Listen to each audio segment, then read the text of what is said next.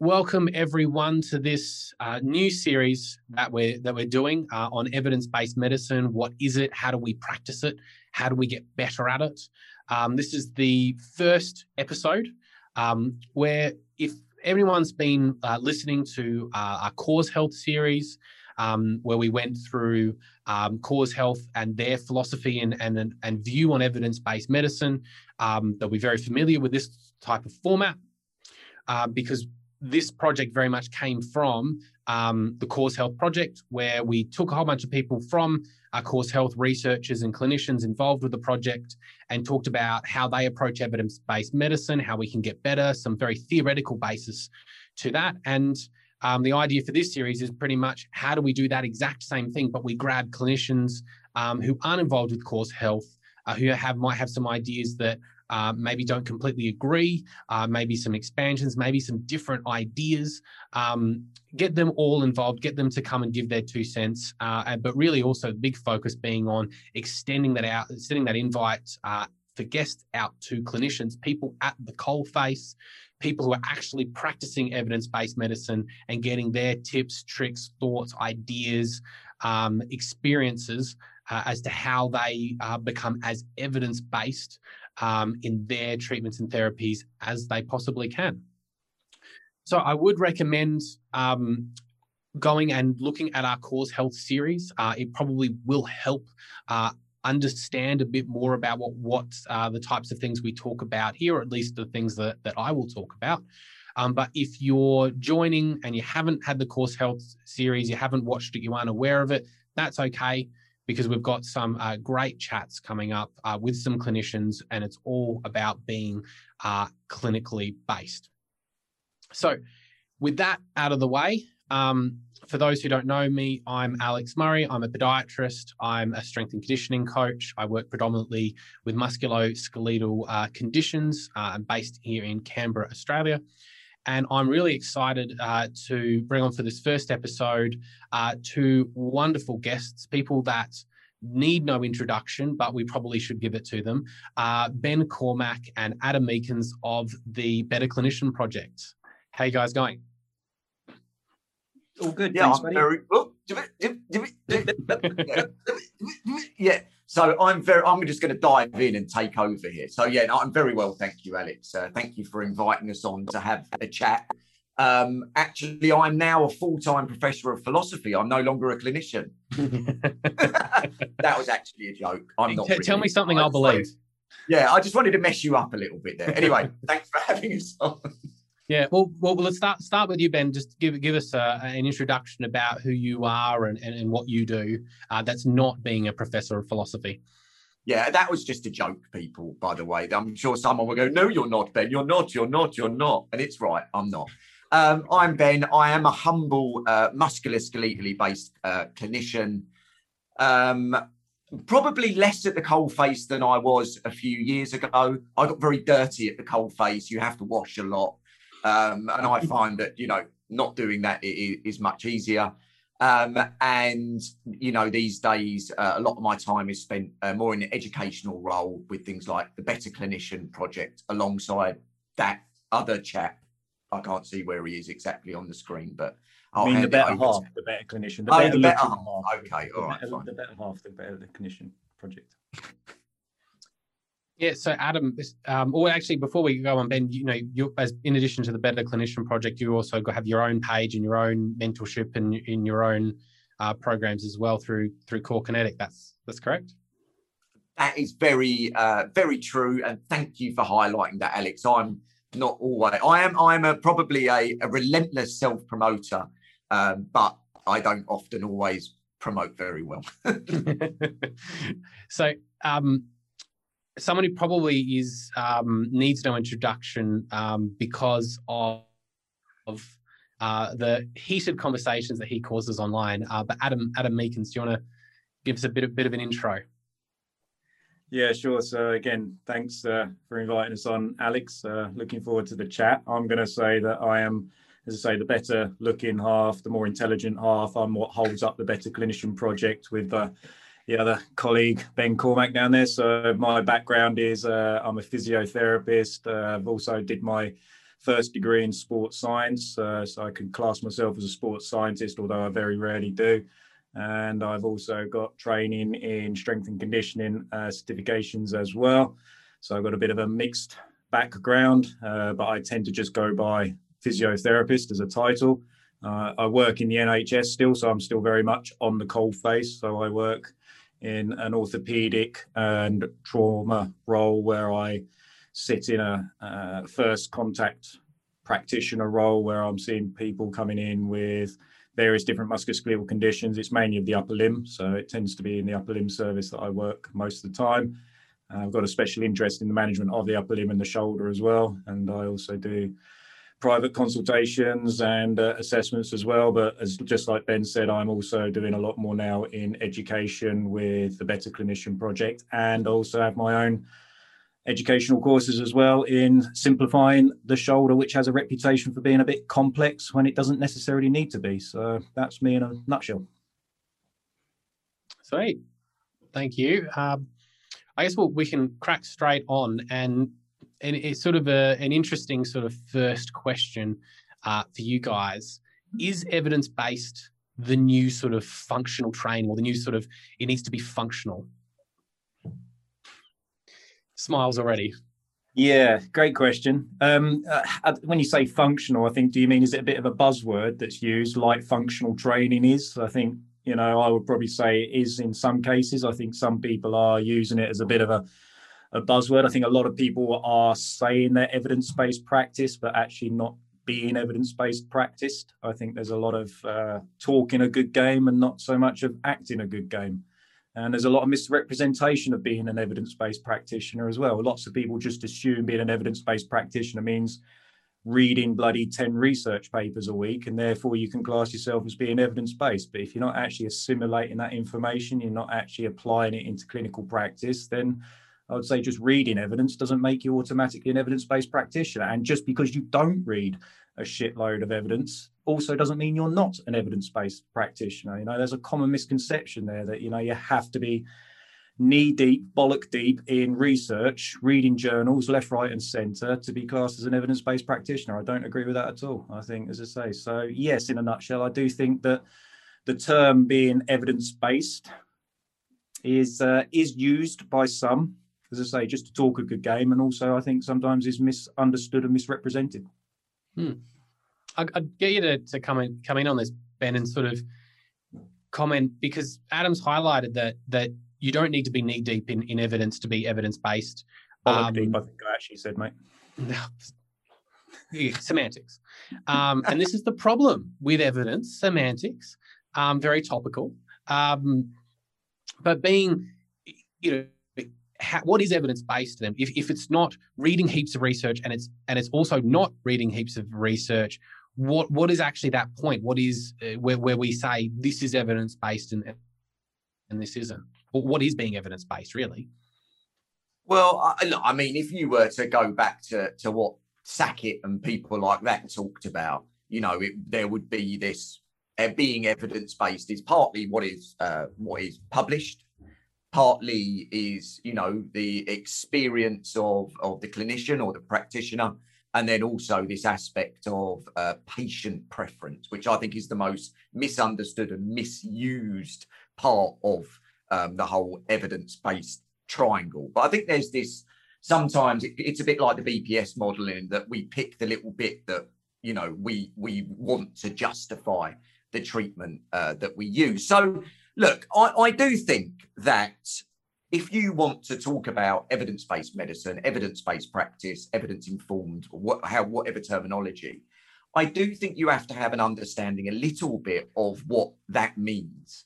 And I think the big misconception is somehow being evidence-based gives you an answer. This idea of something works, like exercise works or manual therapy works. And actually, the more I read and understand evidence, the less clear it all becomes anyway. So actually, I think being evidence-based often means you don't really know what's going on, and that, it's not as clear. And that's where the buzzword comes from, I think. I'm evidence-based. I'm doing the right thing. I think being evidence-based is an appreciation of the literature, of opinion, of experience, etc. but I don't think it quite gives the clarity that people think it does. So I have to agree with that and say the same thing. You know, there's a common misconception of being evidence-based. It gives you, you know, engaging with the research gives you clear, definitive, black and white answers, and it actually does the opposite. It gives you an appreciation of the uncertainty and a tolerance of probability. That's what being an evidence-based practitioner does. Yeah. And that's the great word. It's probably more about probabilities. I guess it sort of drives straight at this, one of these sort of approaches that I see a lot with evidence and evidence-based practice is that science has the answer. And I see that sort of as being a dichotomy where some people go, science doesn't have the answer, because to be fair, it doesn't have all the answers, but it has some. And people who go, science has the answer, and therefore some of these answers must tell us everything that we need to know. I think science tells us when we're least likely to be wrong. I think that's a better way of looking at it, rather than saying definitely knowing what is right. The fundamental principle of science, of research, of evidence is to find out try to disprove what you think is going on, falsibility. So, you know, that's a fundamental principle. So I think we can say, you know, we're less likely to be wrong following the evidence-based literature. But are we right? Not always. So if I think about someone listening to this and then sort of go, great, I know what not to do. How would you go about determining what is the right thing to do then? Well, again, it's about balancing probability. It's about, you know, looking at lots of different factors based on the current situation that you're in. So there is no definitive, this is more right, because it depends on, you know, lots of different factors. It depends on the patient, depends on your situation, depends on your thinking, it depends on the patient's thinking. So all these things have to be taken into consideration as to what is the more right thing to do. So it isn't a case of saying, you know, it's this and this. It is so dependent on so many different confounding variables and factors. It's almost an impossible question to answer. It's like when people ask me all the time, what's the exercise I should be doing for this shoulder that hurts? I'm like, well, there isn't one. It depends. I'm like, well, you know, give me the answer. Tell me what's the best thing to do. And I'm like, that's not how it works. You know, it depends on so many different variables.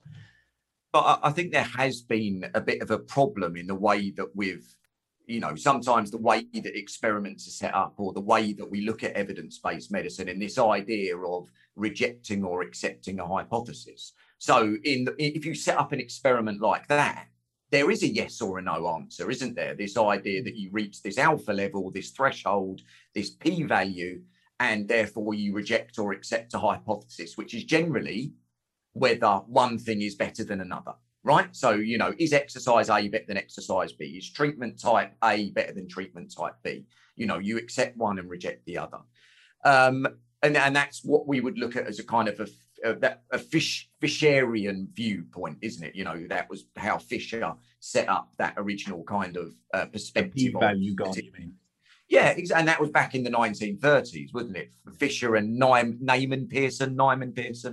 But if you look at a more probability-based model, so you're looking at kind of this idea of an effect size, a confidence interval, that is less about just simply accepting or rejecting according to a significance. It's actually looking at a parameter, which is this parameter of probability, isn't it? And I think that people definitely need to start understanding research for what it is. And I think research needs to maybe talk in probability language rather than this definitive language of A is better than B. So I think this is where we do need to understand what research actually is, and maybe have a little bit of an understanding of the philosophy of research and what it's actually trying to tell us a little bit. And I think that's one of the big problems that we have, is that we've set it up in a way that does give us definitive yes or no's, when that definitive yes or no probably isn't that definitive. It's if we were to boil that down, what you're saying is read and understand the methods of a paper. Understand what. Oh no, just jump straight to the conclusion, Alex. Never read the methods; they'll only confuse. No, yeah, absolutely. Well, this is the point. It's about It's not just the methods, the results, because obviously that's where the statistics generally are. But this is where, some people say, you maybe just listen to other people's opinions about research is enough. I don't agree, because I think that sometimes you do need to have a little bit of a basic understanding to be able to make your own interpretation about what this is saying. Because research in a probability sense isn't about definitives. It is about probabilities, inference, and opinion quite a lot. I think, and that's sort of a conclusion we reached in our Course Health sort of series very quickly, is that the way that methods are set up is to try and show, yes, is one better than the other? And that's exactly what you've highlighted. And I think to sort of bring in Adam's point, when you're thinking about, when it's that sort of it depends, we've got to think about all the different situations that might change a result, that might determine it. So I'm thinking about, you guys on the Better Clinician Project have just done a month talking about heel pain. And, you talked about, two different groups of people getting heel pain. These people that are generally more athletic, potentially younger, and this older sort of group, less athletic, more sedentary, generally female, potentially overweight. These two sort of more likely groups that get it. But, we see a lot of research homogenize that group. They don't separate out, or where they're not following that sort of a thought process through of trying to figure out who is it more likely to work from. It's just working from the basis of this is the condition, and therefore what is the best treatment. So I'm wondering if you guys have any advice that if we're going to look at research and try and read it a bit more, look at the methods, understand what's happening, how do you navigate this sort of quagmire, really, of research that is answering questions or posing questions and then answering them that's probably not the correct question?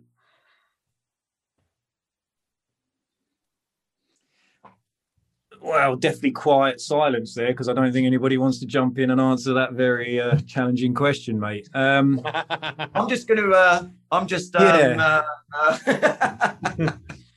How do you navigate? So I think the first thing you mentioned there about, what do you do when researchers homogenized a population and you are seeing somebody who doesn't fit with that population in a research trial? The simple answer is we have to take it with a huge pinch of salt, that we've got a different person in front of us that doesn't match the population of a research trial. And just because that research trial says this works for this particular condition, we've got to recognize this person doesn't match that.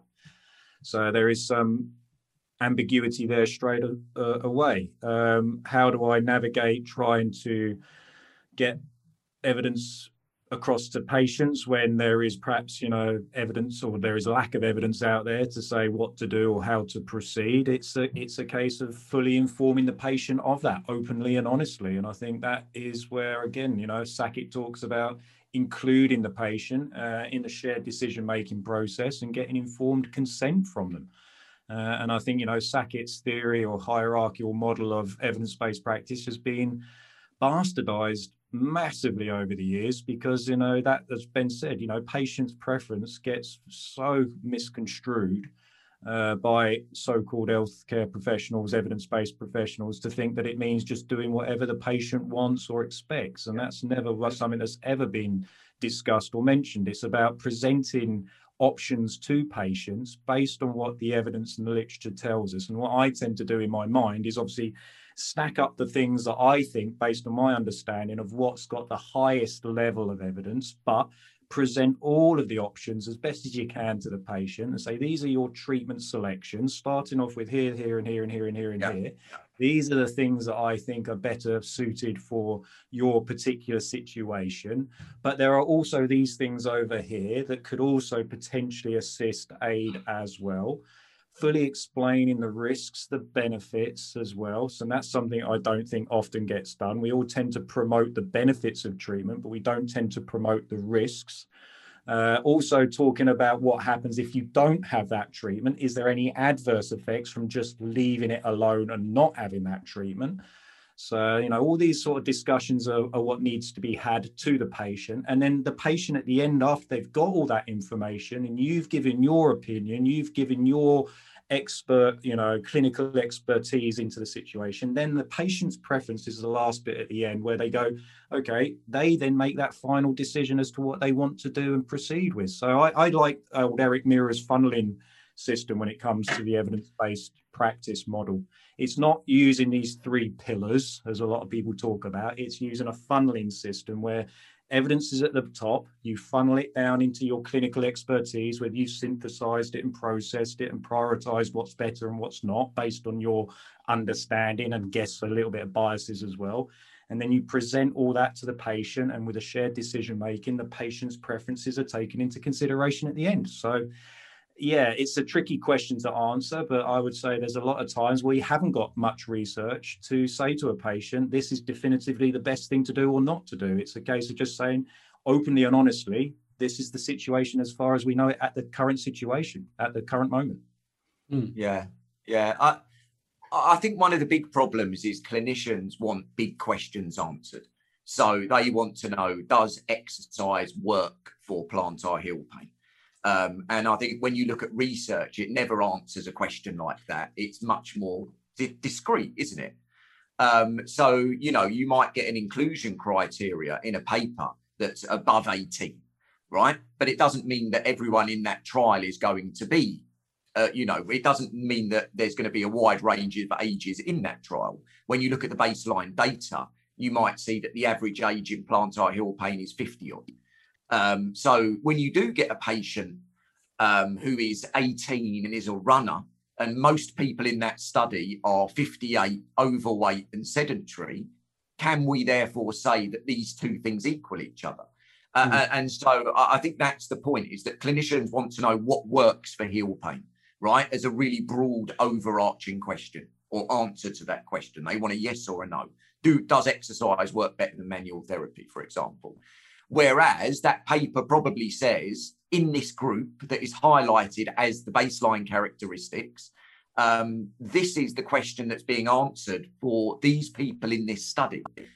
So again, it's a game of probabilities, isn't it? So you can still say, let's take this paper and say it is some information, but the probability of it having the same outcome is obviously going to reduce if the people in the study don't look the same as the people that you're trying to answer the question for. So again, it has to come back to specificity and also probability, which are 2 parts of the philosophy of evidence-based medicine. But that runs contrary to this idea of, big questions being answered in a yes or no way that often evidence-based medicine seems to be based in.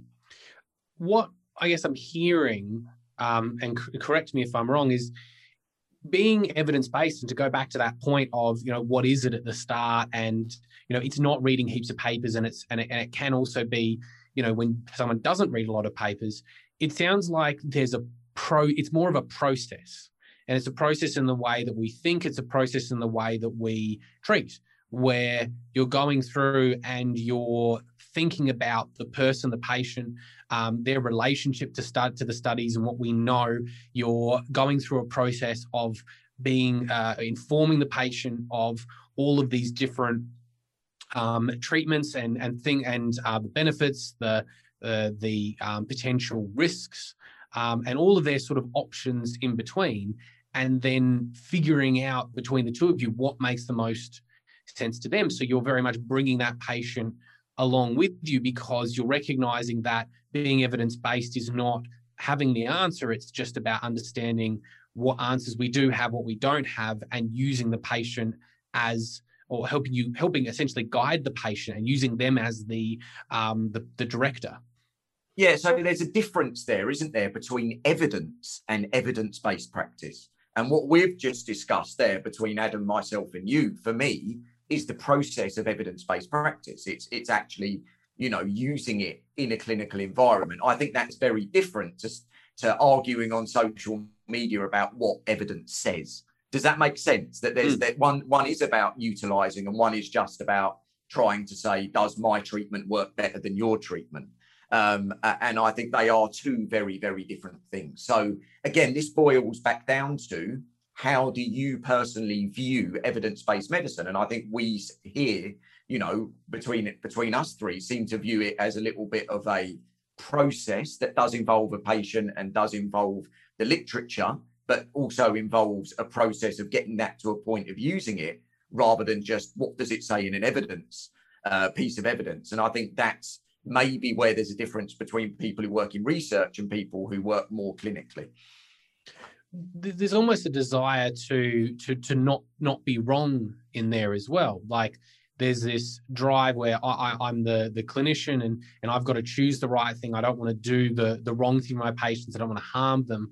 When realistically, we are, we're just, we've got to almost throw that away, that sort of idea, and embrace the uncertainty of what's happening and be open to making mistakes with our patients. And I'm wondering if that is you see as a barrier, or as the way forward, that we should be okay with trying something with the patient, it not going well, and then coming back and go, well, great, that hasn't worked. We've got some great information now that we can use, and we're now going to use that to help inform us further. Absolutely. I think, I would say, I'd still think it's good for clinicians to try not to be wrong. I think making mistakes is okay, but try to make as little mistakes as you can. So try to be fully informed and don't make lazy, silly, mistakes because you're not seeing the obvious stuff. So I would say there's still a role for us there to be trying to reduce the amounts of time that we are wrong, but we don't always have to be right. I think that's a better way of looking at it. I think us clinicians, we have this, and human beings just have this desire to want to be right. You see it on social media all the time. Everybody's trying to argue their point and make themselves be right and get somebody else to agree with them. I think we've got to be a bit more open to the idea that we may be wrong. And as you said, it's a bit of trial and error. It's about this is where I think the probability stands of me being less wrong. So I'm going to try this because I've got a strong probability that it's not going to go completely tits up, but it may do. And again, that's where I think, understanding evidence-based practice allows you to have that sort of comfortableness of being uncertain, and to be able to, say, right, well, if this doesn't go according to plan, I've got a plan B and I've got a plan C and I've got a plan D based on what I understand could also be options for somebody. So it's I think that's another thing that evidence-based practice gives you. It gives you a range of options to do if plan A doesn't go according to plan. If you get yourself stuck into that mindset of this is the definite thing for this particular condition and it doesn't work, you're limited, you're stuck, you don't know what else to do. So again, it's having that flexibility and it's having that tolerance of uncertainty and being able to say adjust and make corrections based on responses that patients do or don't get.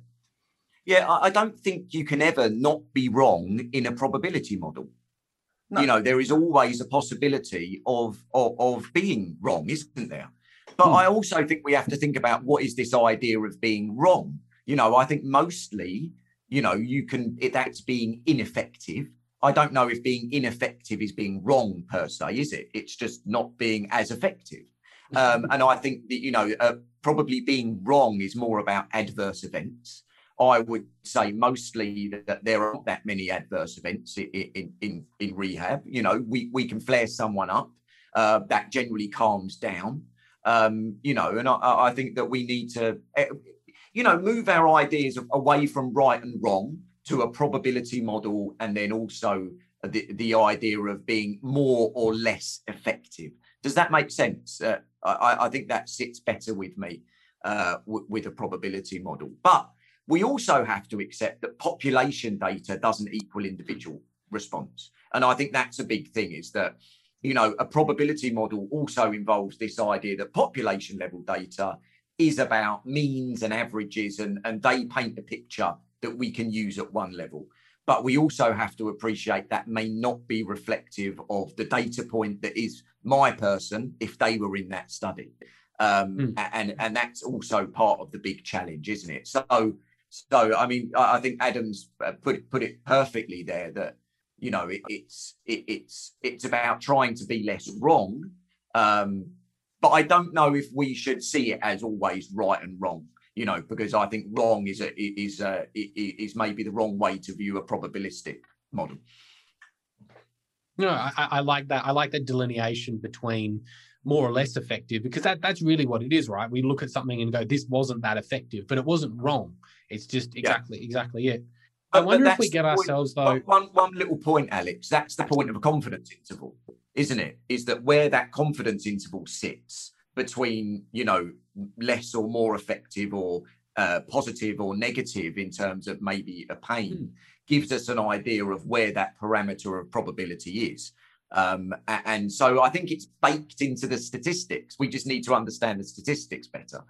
Well, that's a really interesting point, because, you know, I go back to what I was taught at university about statistics and evidence-based medicine, and what I know is still being taught, because I actually had a good chat with a current physiotherapy student whose university shall remain nameless. But they were saying it was the exact same thing, where, you know, look at a confidence interval, and if it goes over that line, if it's in, you know, one side of the graph, or it's even barely touching the middle point, all of a sudden it means that your treatment is no longer effective. When really what you're sort of highlighting is the confidence interval is sort of that.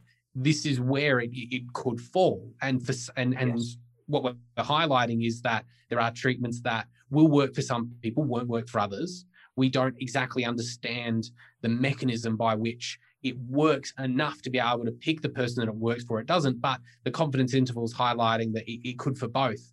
And maybe that's that issue with this whole idea of trying to be right or trying to prove a hypothesis, is that you can't prove a hypothesis if it goes over that middle point, and you have people that don't get better at all. So the idea is the two groups aren't independent. There isn't a separation between the effect of the two groups, so therefore it can't be significant. And there's a wonderful statistician called Sander Greenland who talks a lot about these type of models.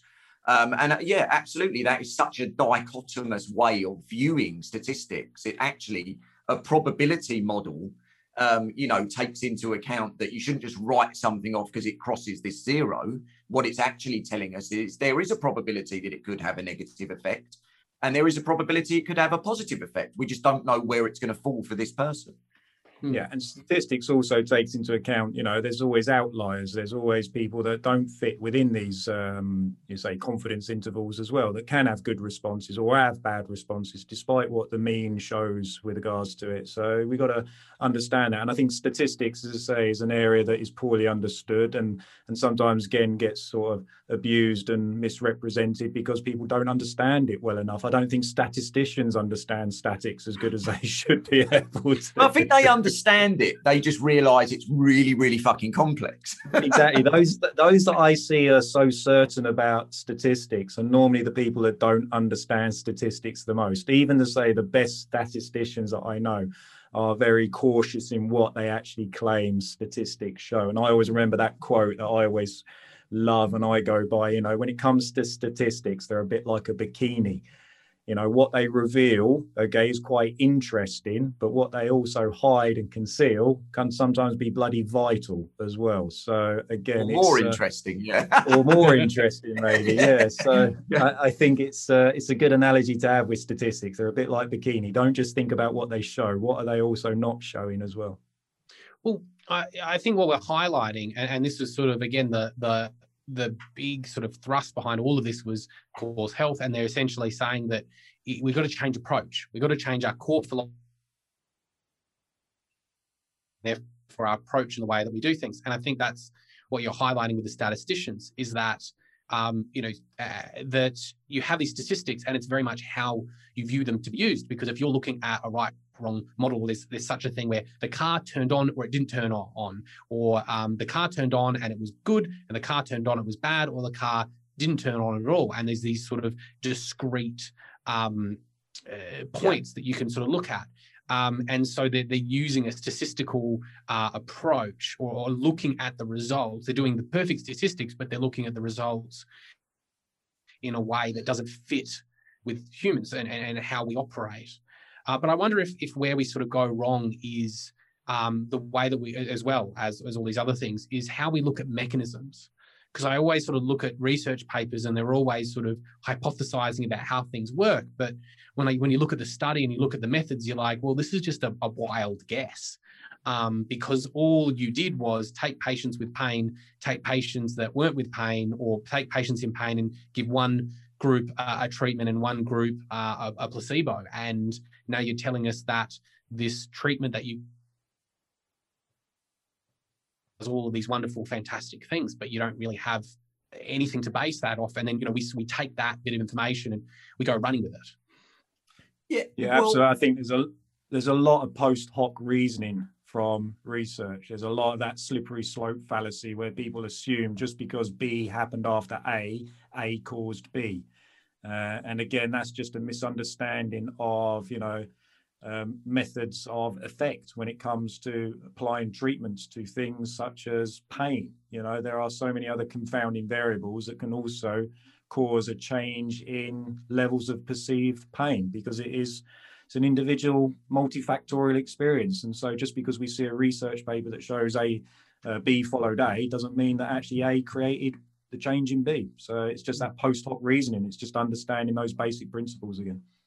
And I don't think there's anything wrong with post hoc reasoning, because at the end of the day, you can hypothesize why something has happened, right? So I see this and I see this, and therefore I'm going it's also but it's also having recognition of alternative hypotheses as well. 100%, yeah. And I think that's the point, is that we shouldn't say, I think it's good to hypothesize. That's what the discussion section of a paper does, doesn't it? It takes the results and it says, I think this happened because of this.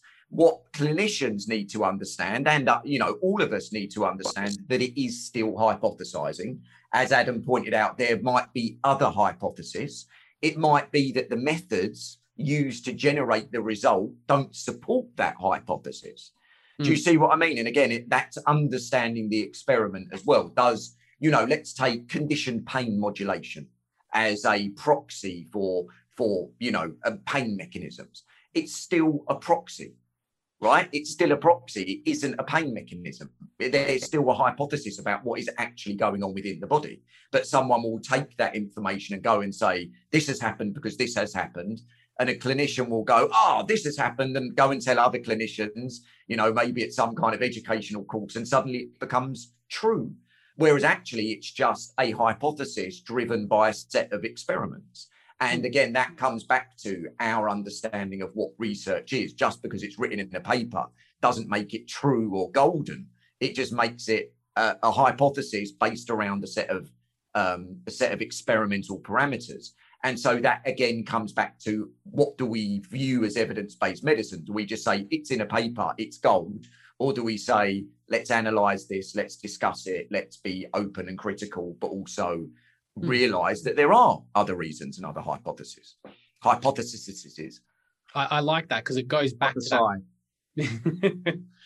I like that because it goes back to that probability model, because it goes back to, what is the likelihood of this being the case? What's the likelihood of that being the case, or something else? I do like, there was one paper that you shared that just sort of popped into my mind when we were talking about this on Instagram, Ben, where you highlighted the study where they looked at people with back pain flares, and there was a little bit more complexity to it, but what they really sort of were identifying, that people who had a flare of back pain often weren't experiencing more pain, but what actually changed was their coping mechanism.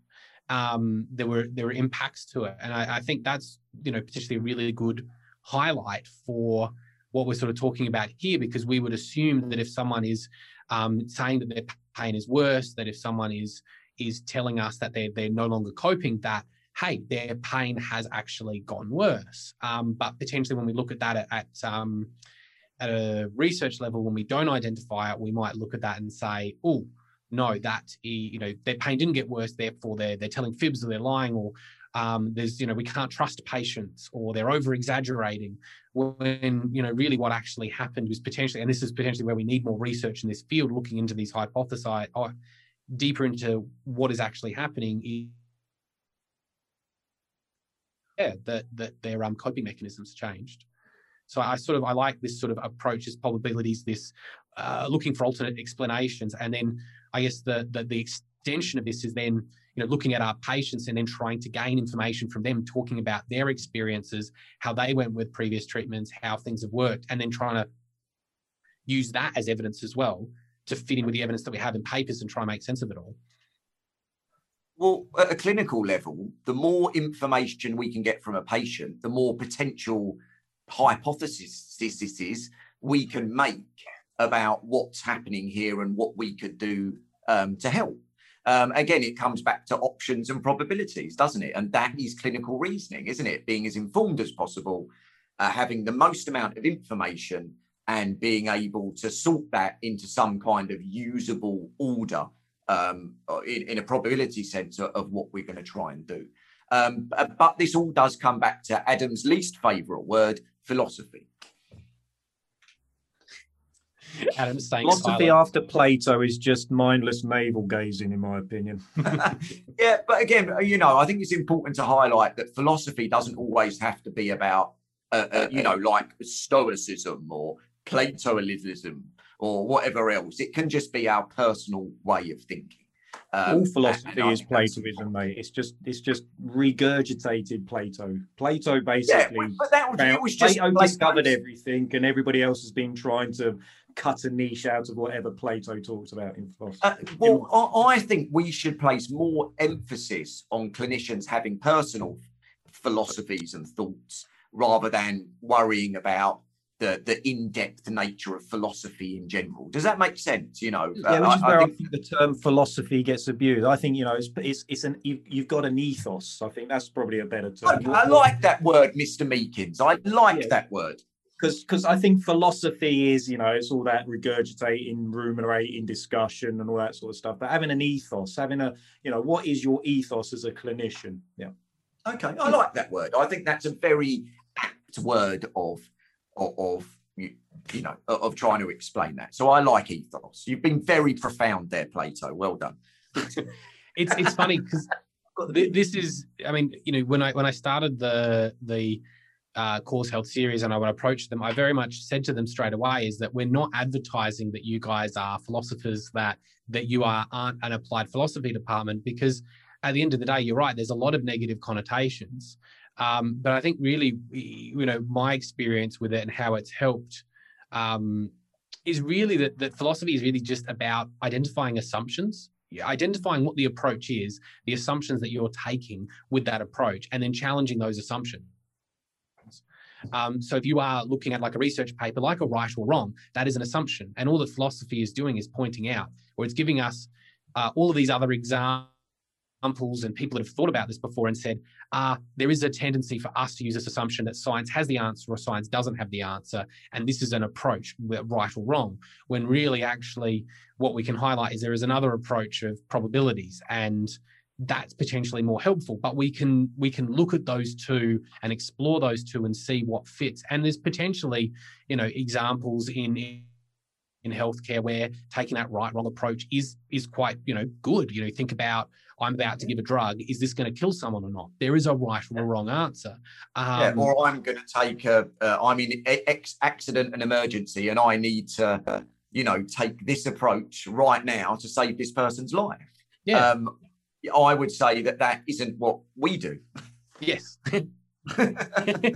It's exactly, it's highlighting that there is a difference in approach, there's a difference in assumptions, there's a different environment, and that substituting or utilizing an approach that's used in one setting, and that's a very medical setting, and that's the biomedical sort of model and a lot of the assumptions that comes with using it in this much more sort of less urgent, less risky environment is useful. And I think that's what we just sort of, if they're not wanting to keep going back around in circles, that's why I think we just keep doing. We keep coming back to that. The way that we're practicing, the way that we're taught about evidence-based medicine is that model, that philosophy, that approach, and not this much more nuanced one of probabilities. Yeah. So it probably does boil back a little bit just to giving it a little more thought, doesn't it? Which is the essence of philosophy, without having to get into the weeds of the construct that is philosophy. all the fancy bloody words and the pretentiousness around it, which is what also pisses me off about philosophy. Because I can't pronounce them, and two, I can't spell them. Ontological, fuck off. None of that pretend. That's what I find really off-putting about philosophy, is the pretentiousness and the fucking egotism that surrounds it. I'm smarter than you. I am thinking so deeply around this topic, and I am philosophizing. Fuck off. You're just using your common sense. Now jog on with your fancy words. We won't start a discussion about common sense because, yeah. We're going to get philosophical about common sense. Yeah, I know. We can, because common sense is not, it's based upon what you know.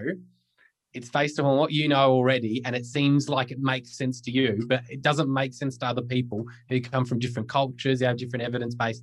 But we won't go there. No, I can take your point. I do think sometimes that there is a barrier to philosophy because of what Adam talked about, that kind of academic elitism, that kind of, I'm smart because I think. Yeah, or, the terminologies used. Do you know what I mean? They are a barrier for people becoming engaged in the basic process of thinking, and highlighting that. So, again, I think sometimes if we want more people to think about these things, we have to meet them where they are rather than saying, this is what we do. You have to come to us. You have to be smart enough. And I think that can be a barrier. Now, that might be what some people want because it differentiates them from other people. It depends on your philosophy of how much you want other people to know and think about philosophy. I think it's a final point just to on this one, being a partner to an applied philosophy department. I feel like I should mount some defense, and it's the not all philosophy departments, which is full of egotistical cardigan-wearing, Plato book-reading fucking knobheads, you mean? Is that what you're saying? With patches on their elbows. Mate, don't describe my wardrobe. I like a good cardigan. No, I think the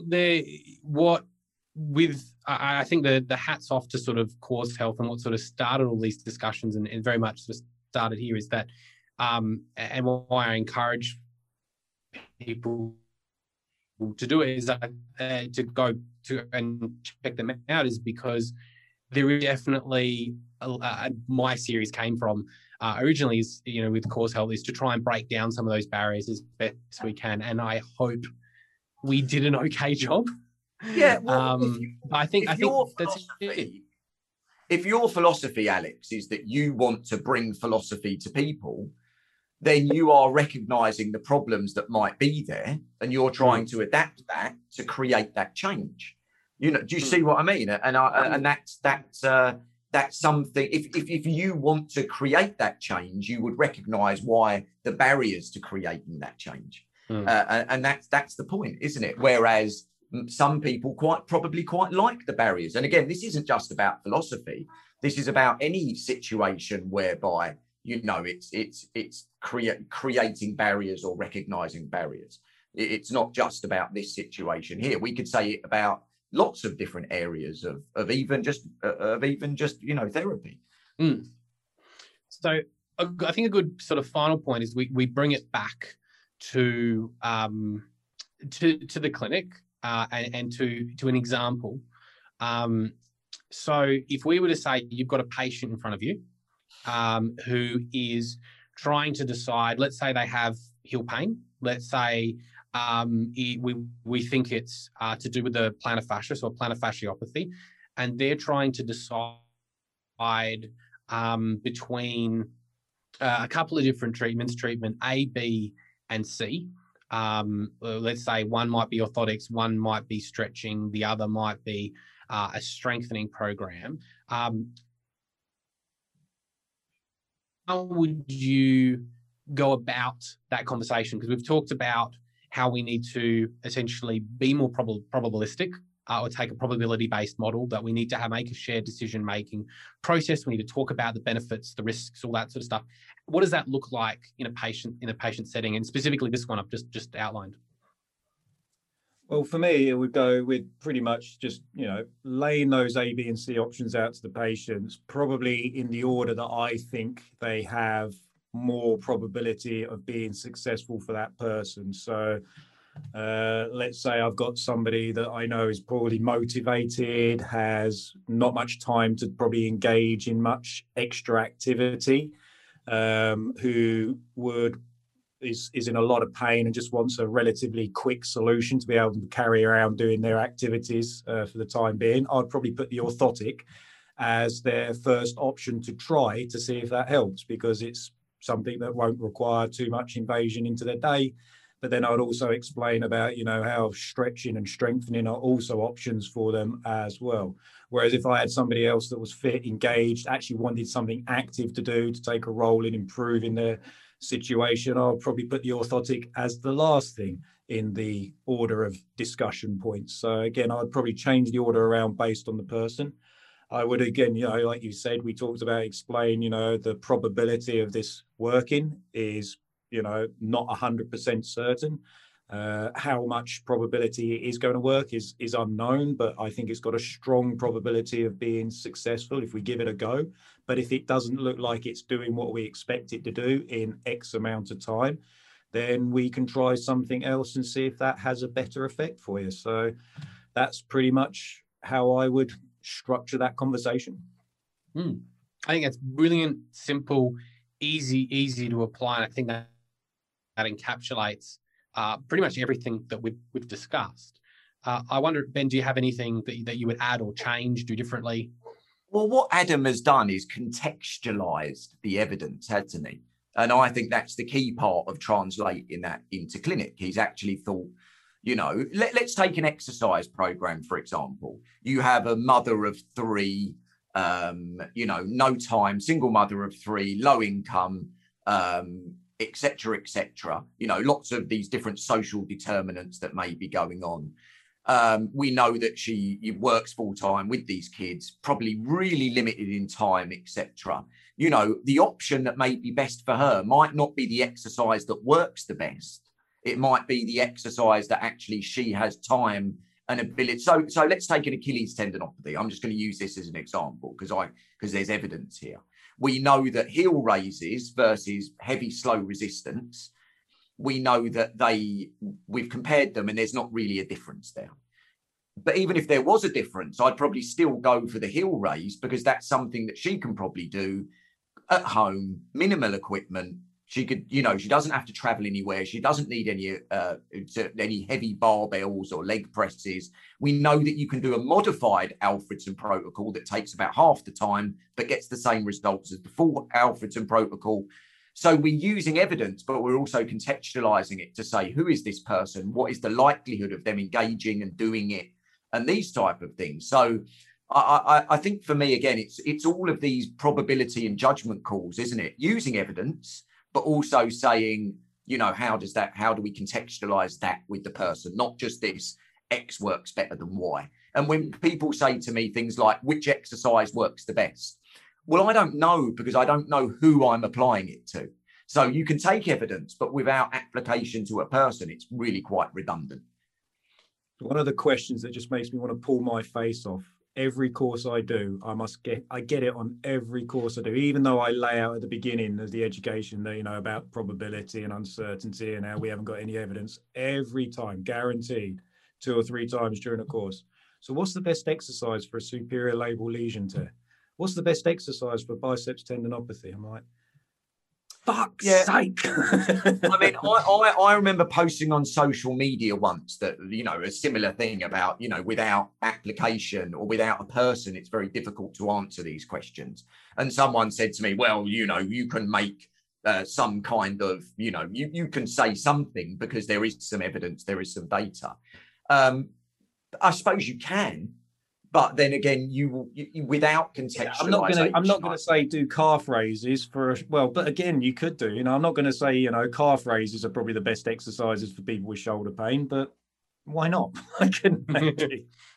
Yeah, but you don't know whether a shoulder raise or going for a walk is going to be better for that patient sometimes. Exactly. Yeah. you know. And so I do think that the big part of my personal philosophy of using evidence is that it has to have some kind of contextuality, and not just because of pain or disability, but also because it has to be implemented. And I think that's where a lot of these social determinants and things like that become really important. And another one I think is keen, just to butt in there, is face validity. So I think, again, it's a fancy word, but, you know, how much credibility does the treatment have to the person that you're giving it to? Does the patient actually think this has face validity? Because if they do, it's more likely to have an effect. So like somebody coming in with shoulder pain, if I was to give them fucking calf exercises to say this will fix your shoulder pain, how much credibility is there in that? I'd say that, yeah, plausibility, isn't there? Plausibility, credibility, face validity, whatever you want to call it. How much, you know, how much is that patient actually going to go, this guy is off on planet wacko. He's giving me calf bloody raises to fix my shoulder pain. This guy is fucking talking a different language. He's a or wacko. You could give them you could give them a fancy biomechanical explanation about how it rotates. That's exactly what I was about to say. Or you could sell the calf raise. Exactly. And this is where things, you know, like the deep oblique spiral lines and fascial connections and all that sort of biomechanical stuff comes in. And then the patient's going, okay. Right. You're creating a basic plausibility that when you look deeper, doesn't have a good probability. Exactly. But if the plausibility sells, then you're probably going to find it could work. And I think that's how a lot of sometimes these weird and wacky treatments do help people. You know, it's because the plausibility has been sold to the patient, the face validity has gone up, they're convinced it's going to work. And when you've got high expectations and a strong belief that something's going to help, boom, you're on the road to recovery. Well, yeah, I mean, it might even be that, you know, as we saw that a flare-up, so a flare-up doesn't always equal more pain, sorry. It can equal other factors as well. And I think sometimes that pain might not decrease, but people believe they have an answer, or they believe something else that modulates the way that they feel, not necessarily just their pain. I think the only thing that I could add, I think, to that is or to take your point and sort of to add to it would be, you know, the flip side, which is what happens if someone has had an experience with a treatment and come in and it doesn't, and they have experience that says it's not going to work.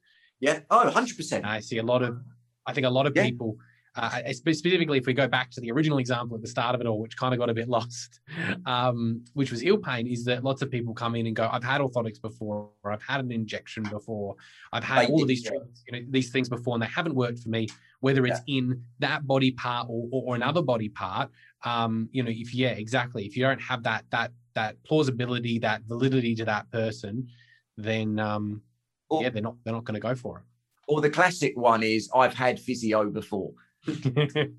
Right, so there's generic bucket of physio, whereas, you know, that can take a whole bunch of different, you know, I've had physio, it doesn't work, whereas that takes a whole bunch of different variables. You know, how one person practices isn't the same as how another person practices, but that past experience may negatively affect the future experience, even though the experience may not look the same.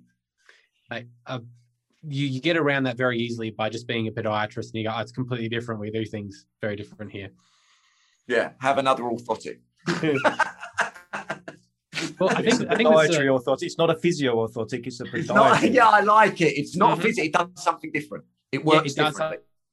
Something completely different. I think this is a really good point to end on, and I'll say thank you very much for coming on board, having a chat today, sharing your experiences. And I think there's a lot to take out of this chat. And I think there's a lot of, you know, really sort of key points that we've really explored that I hope everyone has gotten a lot out of and has something that they can go away and think about, if not directly apply to the clinic tomorrow. Alex, we apologise if we've offended any philosophers. I'm sure you're very nice people. And we should title this episode, Really Dumb People Talk About Really Smart Stuff. I just resent the fact that you're lumping me with really dumb people. I just think I'm just your average dumb. You are dumber by association with us two. So if people want to follow you guys, hear more about what you think, for the couple of people who aren't following you already, where do they find you, Ben? Yeah, I was going to say I'm very difficult to find. I'm very shy. But yeah, you can generally find me just plastered all over the internet talking shit. Cor-Kinetic, that's me. Perfect. Adam? Yeah, same. I'm across all the socials. Just search Adam Meakins or the Sports Physio, and you'll find me across all the platforms, talking a lot. All the time. All the time. I'm even on TikTok now. I'm even on TikTok. Are you? Come and follow me on TikTok. I'm doing my little dances. Are you? You better not be. When we get ding, ding, ding. All up. We'll end this here before you guys create more things I'm going to have to edit out. Thanks again for joining me. This talk is going to total about 5 minutes in time. Thanks, Alex. Cheers for the chat. Cheers, mate.